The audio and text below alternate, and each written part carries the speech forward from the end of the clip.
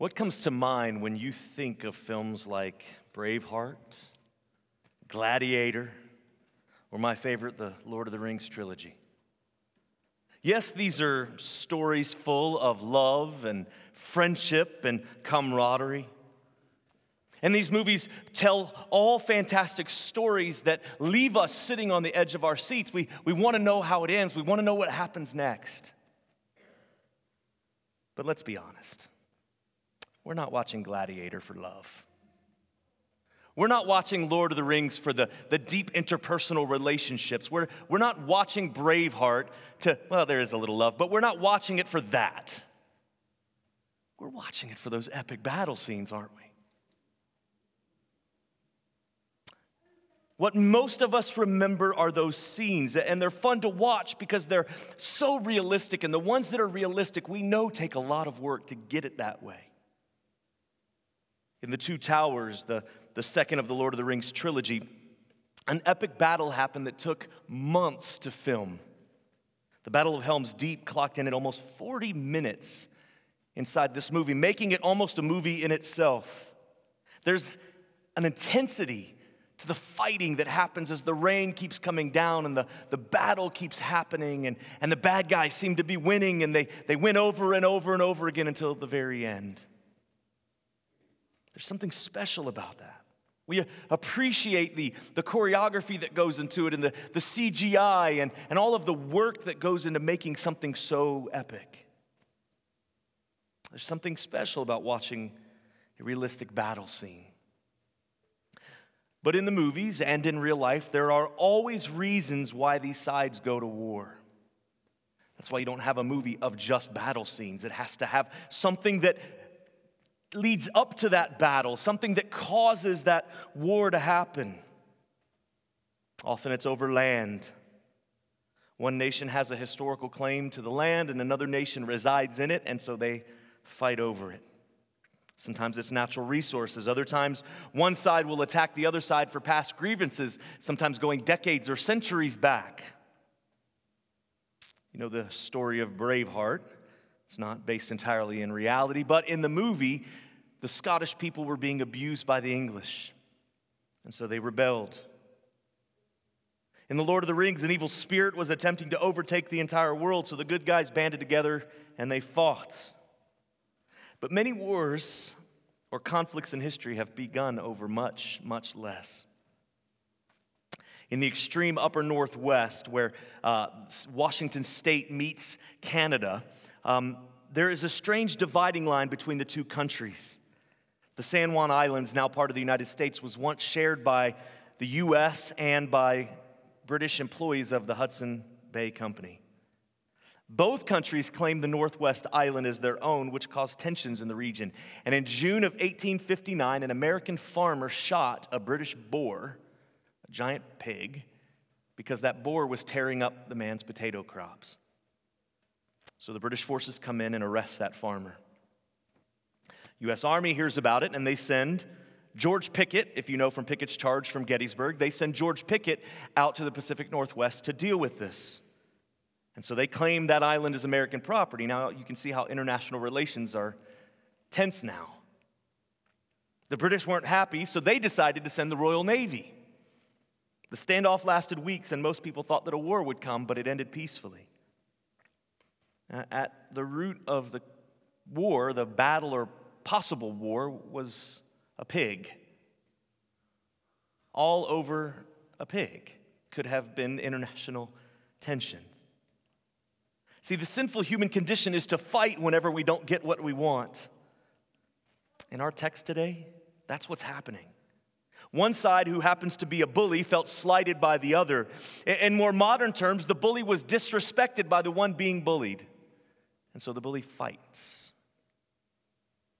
We don't get what we want or what we think we deserve, so we resort to violence to get it.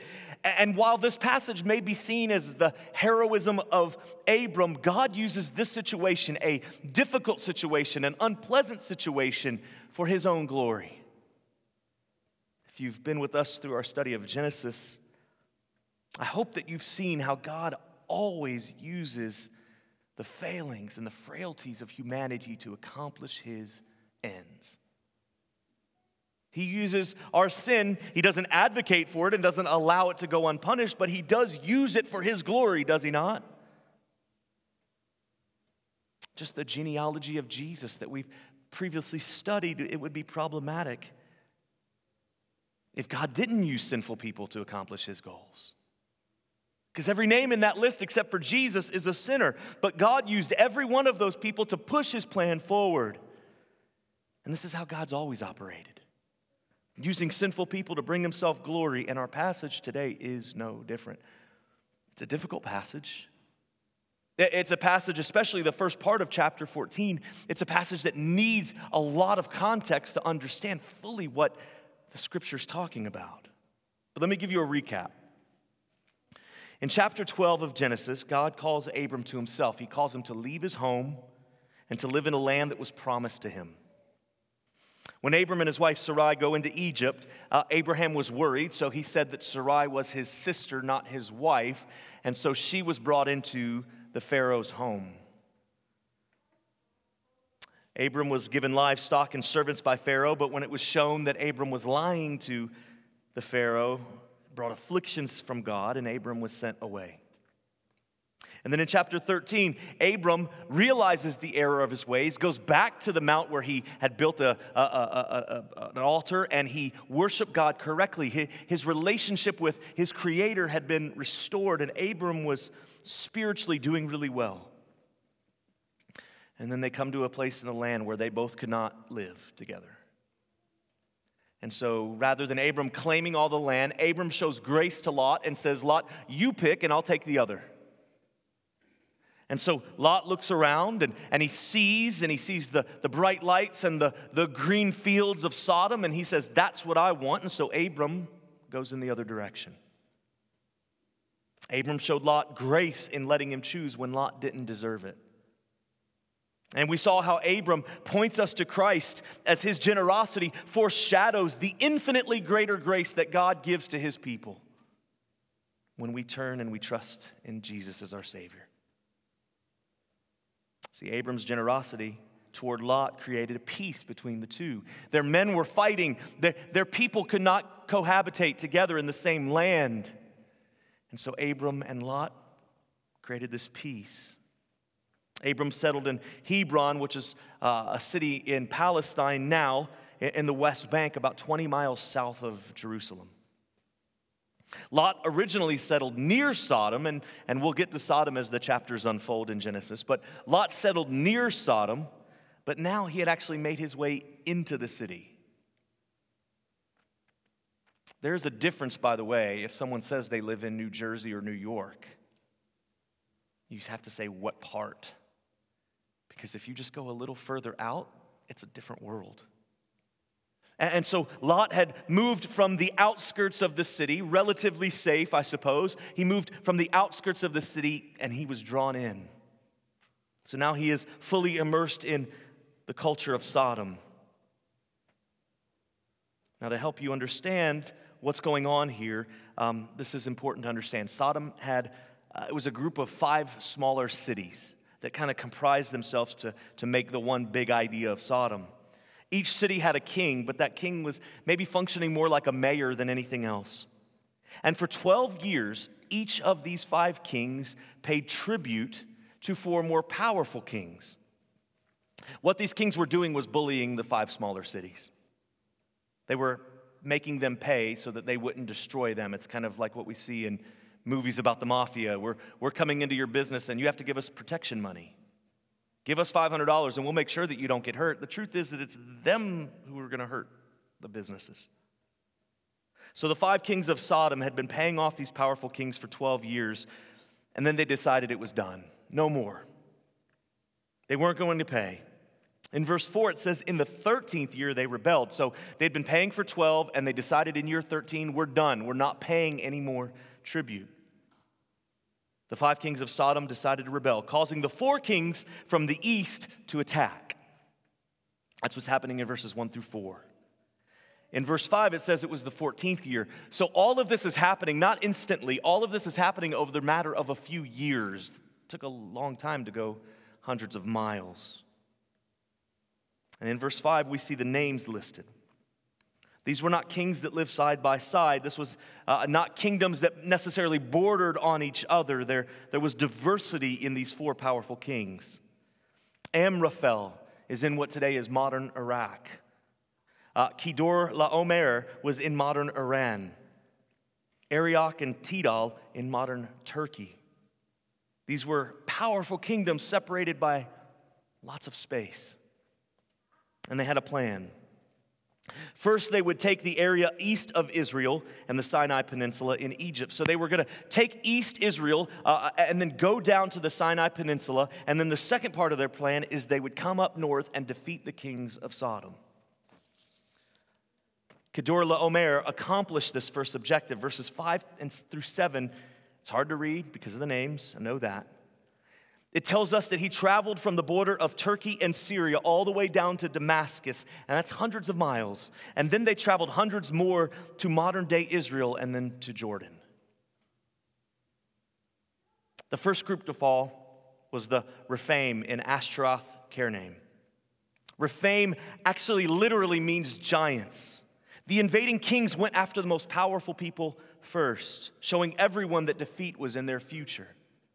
If they can get through these guys, if they can get through the most powerful of the group of 5 kings, they can win this whole thing. The names in verse 5, Zuzim and Emim, were what these giants were called by other groups. So verse 5 is one group, the strongest group. Now they're fallen, defeated. The second people to fall are found in verse 6, the Horites. And if you can imagine in your mind the map of Israel, and you see the Gulf to its west, and you see Israel's kind of a sliver shaped. Well, to the east of Israel is Jordan. And in the middle between that border is the Dead Sea. And a few hundred miles south is the Gulf of Aqaba. The Horites lived just east of this route. So they were defeated. So with the first 2 groups taken care of, the armies turned northwest, beating the Amalekites and the Amorites on the western side of the Dead Sea. They were just running over these people. The kings were being paid for 12 years, and they certainly didn't like not getting that money coming in. And so they poured out their hate and their wrath onto these people. Word would have gotten back to the kings around Sodom that the invading army had destroyed any hope that they had of getting away. There was no escape route. There was no help coming. Everyone who could have helped them was gone. And they had nowhere to hide. If you've lived in the desert, you know that there's not many places to hide. It's flat and dirt. Hard to run away, especially when you're an entire city or village. And so look what happens next in verse 8 through 10. Then the king of Sodom, the king of Gomorrah, the king of Admah, the king of Zeboim, and the king of Bela, that is Zar, went out and they joined battle in the valley of Siddim with Kedorlaomer, the king of Elam, Tidal, the king of Goim, Amraphel, the king of Shinar, and Arioch, the king of Elasar. 4 kings against 5. Now the valley of Siddim was full of bitumen pits, and as the kings of Sodom and Gomorrah fled, some fell into them, and the rest fled to the hill country. The armies of Sodom went out to defend their land. Verse 8 says these kings and their soldiers went out to fight. At least that's what it looks like. In the southern part of the Dead Sea, there are asphalt tar pits. And so you can even see this happening now, that sometimes in the southern part of the sea, that these chunks of asphalt will float up to the top of the sea. And so Scripture says there were these tar pits. And in verse 10, it says the valleys were full of asphalt pits. And as the kings of these cities fled, they all fell into these pits. Now, when we read it, we may think that they just weren't paying attention to where they were running, but I think they were doing it on purpose. They knew the future that was ahead of them. They knew that these kings were really not happy with what they've done. They knew that they were going to be tortured and ultimately killed. And so my belief is that they ran into them and committed suicide before the other side could do anything worse. Now, you may be wondering at this point, how does this flow into the story? We've read the first 13 chapters of Genesis, and we've seen these characters. We've seen all of these men come and go, and women come and go. And then we talk about Abram and Lot, and where are they now? Remember, Lot chose to live in Sodom. He's in the middle of this. Look at verses 11 and 12. So the enemy took all the possessions of Sodom and Gomorrah and all their provisions and went away. They also took Lot, the son of Abram's brother, who was dwelling in Sodom, and his possessions, and went their way. Lot chose the land around Sodom because it looked good to him. Now he's left with nothing. In 2016, if you remember, the city of Aleppo in Syria, which wasn't far from Kedorlaomer's land, was leveled. For months, by both rebels and government forces were launching bombs and missiles at one another and hitting civilians in the process. And the fighting had intensified in 2016. But over 4 years, over 30,000 people had died in that city. And you've probably seen pictures of what Aleppo looked like afterwards. It's just rubble. Where once historic buildings stood, apartments and businesses, now it's just rubble. Families were forced to flee, and they left everything behind, and those who made it out with nothing but the clothes on their backs. So we don't know what Lot had experienced in Scripture, but we can guess that the people running in Lot's day were very similar to what we see on the news with Aleppo. A very sad picture of what inhumanity will do. It was a dire situation for everyone involved, and certainly Lot, who is the subject of many of the chapters in Genesis. A dire situation. The army has come in. They've destroyed everything. We're having to run. We've got nothing. And then we get to verses 13 through 16. Here we see Abram's generosity. Remember that Abram settled further away out of the path of destruction. He picked the better place. It was safer for him. He wasn't the victim of these armies that were coming in. And so after the cities had been ransacked, someone was able to flee and run to Abram and to tell him what was going on. Abram could have said this: "You got what you deserved. You pagan city. You people who ignore everything that God has told you, you could have saved yourself, but you chose not to. You chose to indulge in all of those bad things. Lot, you could have picked a better place. You could have picked over here. But instead, you chose Sodom. Now you get what you deserve." But look at what he does in verse 14. When Abram heard that his kinsmen had been taken captive, he led forth his trained men, born in his house, 318 of them, and went in pursuit as far as Dan. Abram could have done nothing, and no one outside of Sodom would have blamed him one bit. It's not a difficult scene to picture. A scared person from Sodom makes it out alive, runs the 20 miles or so to get to Abram's camp, and with the last bit of energy, he says, "We are running scared. The armies have come and they've ransacked our town." Now, the text doesn't tell us what's going on in Abram's mind at this point, and it doesn't tell us how long it took him to make his decision, but we can assume that he wasn't really happy. For one, Lot was his nephew, so no matter how many headaches your family causes you, they are still your family. And many of you know this, that your children, your brothers, your sisters, your mother, your father, they could cause you all sorts of headache, but when push comes to shove, you're going to be there for them. And so Abram has that. The second thing is that we've seen Abram return to proper worship of God.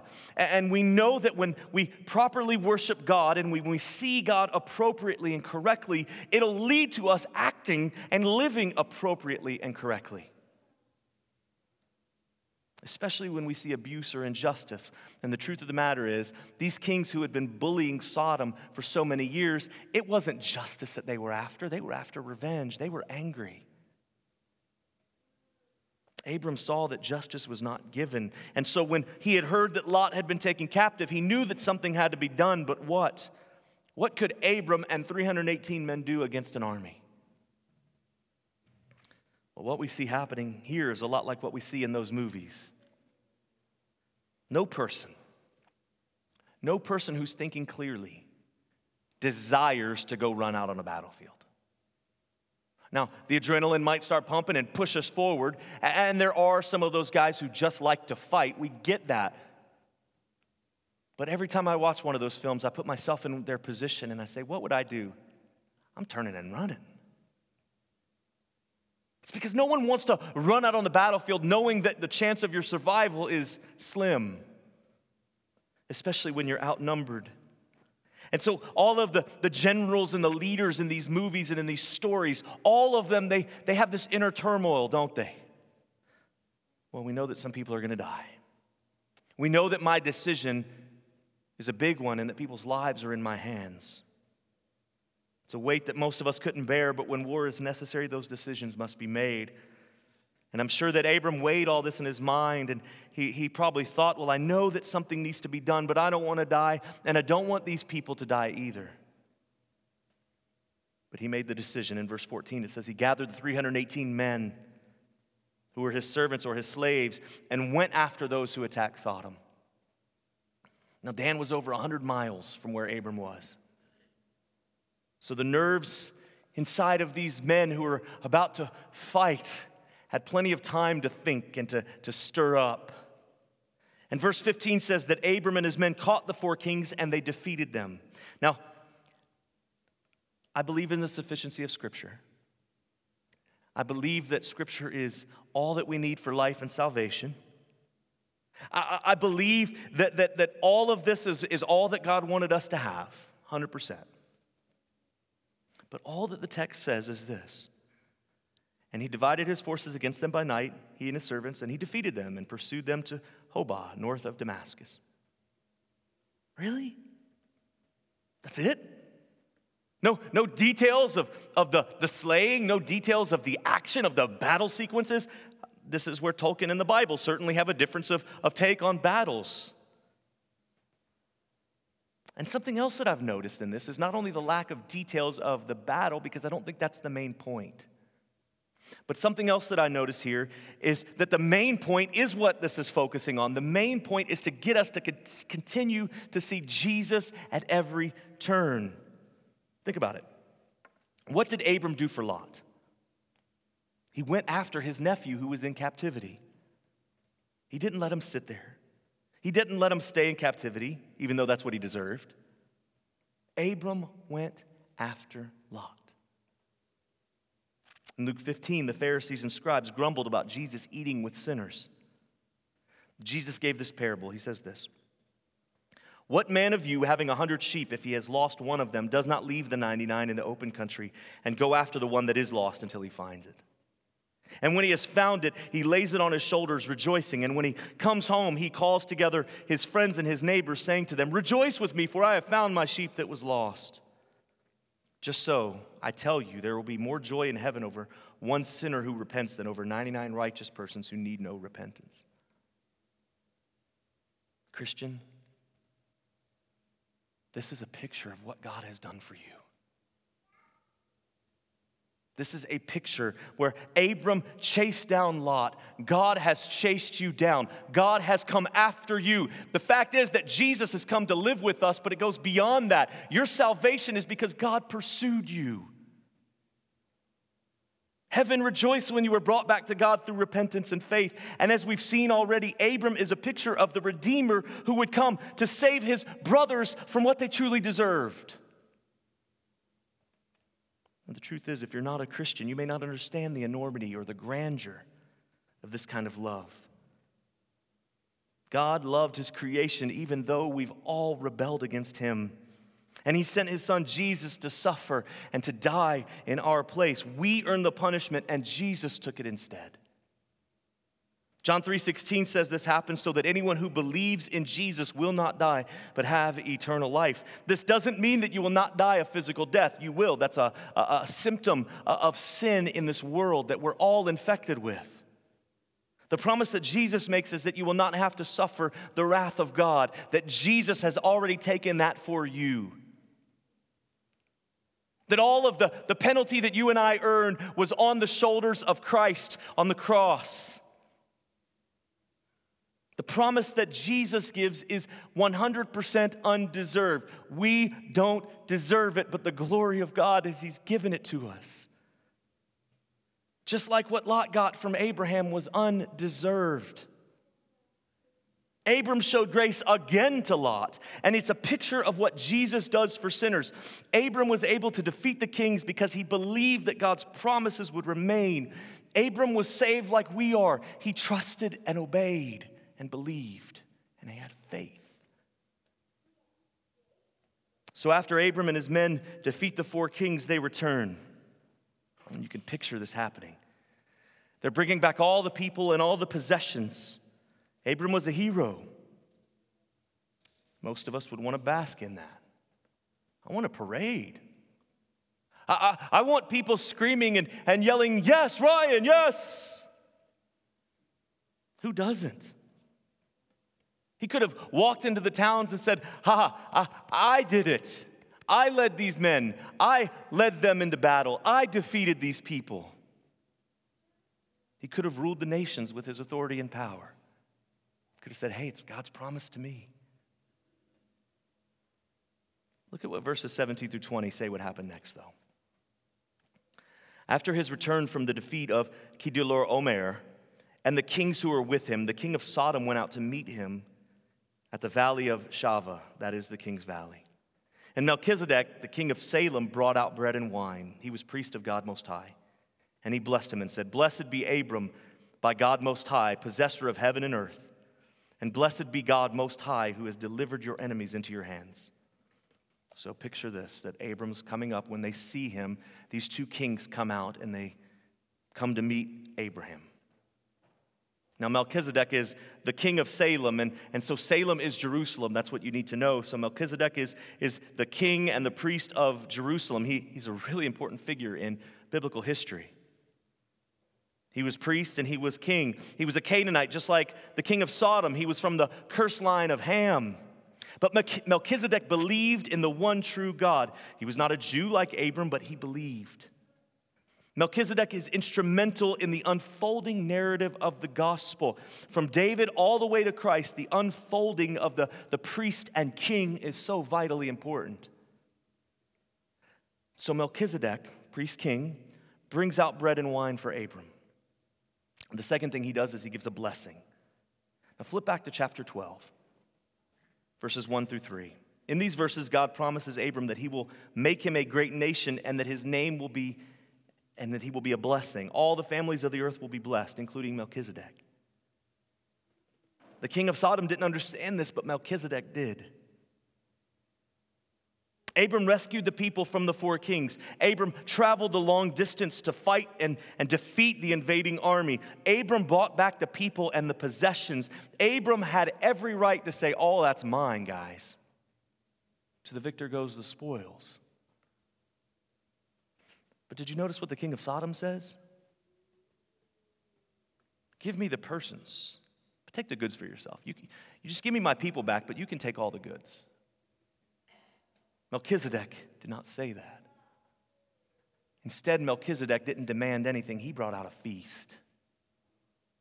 He said, "Here, eat. You're hungry. Eat. Let's celebrate. Here is something that I can give to you." Look at verses 21 through 24. And the king of Sodom said to Abram, "Give me the persons, but take the goods for yourself." But Abram said to the king of Sodom, "I have lifted my hand to the Lord, God Most High, possessor of heaven and earth, that I would not take a thread or a sandal strap or anything that is yours, lest you should say, 'I have made Abram rich.' I will take nothing but what the young men have eaten, and the share of men who went with me. Let Aner, Eshcol, and Mamre take their share." Genesis 14 is the only historical mention of Melchizedek in the Old Testament. But then about 1,000 years later, his name comes up again. David writes in Psalm 110, "The Lord says to my Lord, sit at my right hand until I make your enemies your footstool. The Lord has sworn and will not change his mind. You are a priest forever after the order of Melchizedek." David was declaring that God was going to do something great, that he would bring a great high priest similar to Melchizedek, but this new high priest reign would be forever. Now, to understand this, look to Hebrews chapter 7. This is the understanding of the significance of Melchizedek. It says this, verses 1 through 3 of Hebrews 7. For this Melchizedek, king of Salem, priest of the Most High God, met Abraham, returning from the slaughter of the kings, and blessed him. And to him Abraham apportioned a tenth of everything. He is first, by translation of his name, King of Righteousness, and he is also the King of Salem, that is, King of Peace. He is without father or mother or genealogy, having neither beginning of days nor end of life. But resembling the Son of God, he continues a priest forever. Melchizedek is a foreshadow of Christ. He was a priest king, something that no Levitical priest could ever be. Melchizedek's name means King of Righteousness, and King of Salem means King of Peace. It's getting clearer, isn't it? You see the connections between Melchizedek and Jesus? Hebrews 7:3 says that Melchizedek was without father or mother. And so you say, wait a minute, hold on. Does that mean that he's an angel? Maybe he's some apparition of Christ? No. It just says that he had no family history. The priest of the day had to have that priestly line. Melchizedek had none. And when you take a look at the line of Jesus, where are those? Prostitutes, right? Sinners. No one of acclaim. No one that can claim a priestly lineage. Jesus had no beginning or end. Melchizedek is a human being, but he's a blip on the screen in terms of the story of Christ. He's not there for very long. There's not much written about him, but the writer of Hebrews is clearly showing that Melchizedek is vitally important because it shows that the coming Messiah is going to be like Melchizedek, but only infinitely better. Hebrews 7 again, verses 4 through 10. See how great this man was, to whom Abraham the patriarch gave a tenth of the spoils. And those descendants of Levi who received the priestly office have a commandment in the law to take tithes from the people, that is, from their brothers, though they're also a descendant from Abraham. But this man who does not have a descendant from them receives tithes from Abraham and blessed him who had the promises. It is beyond dispute that the inferior is blessed by the superior. In the one case, tithes are received by mortal men, but in the other case, by one of whom it is testified that he lives. One might even say that Levi himself, who receives tithes, paid tithes through Abraham, for he was still in the loins of his ancestor when Melchizedek met him. When Abram returned from defeating the 4 kings, he gave Melchizedek a tithe of everything that he had. First fruits, the best of the best. Abram was the victor. Abram did all the work, but he recognized that he was in the presence of someone even greater. Not because Melchizedek was a better person than Abram, not because Melchizedek did better or did more, but because Abram knew that it pointed to something better. Some would say that this was normal. You may say, well, all the priests collected tithes. So the writers of Hebrews says this: all the descendants of Levi who received the priestly office have a commandment in the law to take tithes from the people, that is, from their brothers, though these are also descended from Abraham. But this man who does not have his descent from them received tithes from Abraham. Melchizedek had no tithes. And yet Abram still gave him the money, gave him the spoils of the victory, an offering. The other priests received tithes because it was part of God's law. It didn't matter who the priest was, but Melchizedek was not descendant from a long line of priests. Melchizedek's stature actually came from the blessing that Abraham gave him. Now, there's a lot to take in. And the truth of the matter is that this could have been spread out over many sermons. But here's the point in all of this, and it's a simple point. You may read this and say, where are you going with this? There's a simple point. Abram worshiped God, and his hope was in the Messiah who would come. Melchizedek was not that Messiah, but God used Melchizedek to point us to Christ. And all throughout the Bible, we've seen this in 14 chapters of Genesis. What we're seeing is God unfolding his story and pointing us at every turn. He's screaming, look to Jesus, look to Jesus, look to Jesus. And it's so clear once you see this story as it opens and opens a little more. Turn to the one that the Bible is all about. Melchizedek was seen as righteous, and so was Abraham, but not because of what they've done. You may be seen as righteous, but it's not because of what you've done. Your righteousness and my righteousness, I've done everything I can to rid myself of it. But your righteousness and my righteousness comes only from the righteousness of Christ. It's been given to us when we trust in him and we repent of our sin. It's only through faith that we can receive this exchange where Jesus takes our sin and he gives us his perfection, his spotless righteousness. Melchizedek can't do this. Abram can't do this. You can't do this. I can't do this. But Jesus does. And he promises it to all who believe in him and have faith, that your sins are wiped clean. And the promise of everlasting life and a new vision and a new heart and a new hope is given to you. And your slate is clean. Would you pray with me?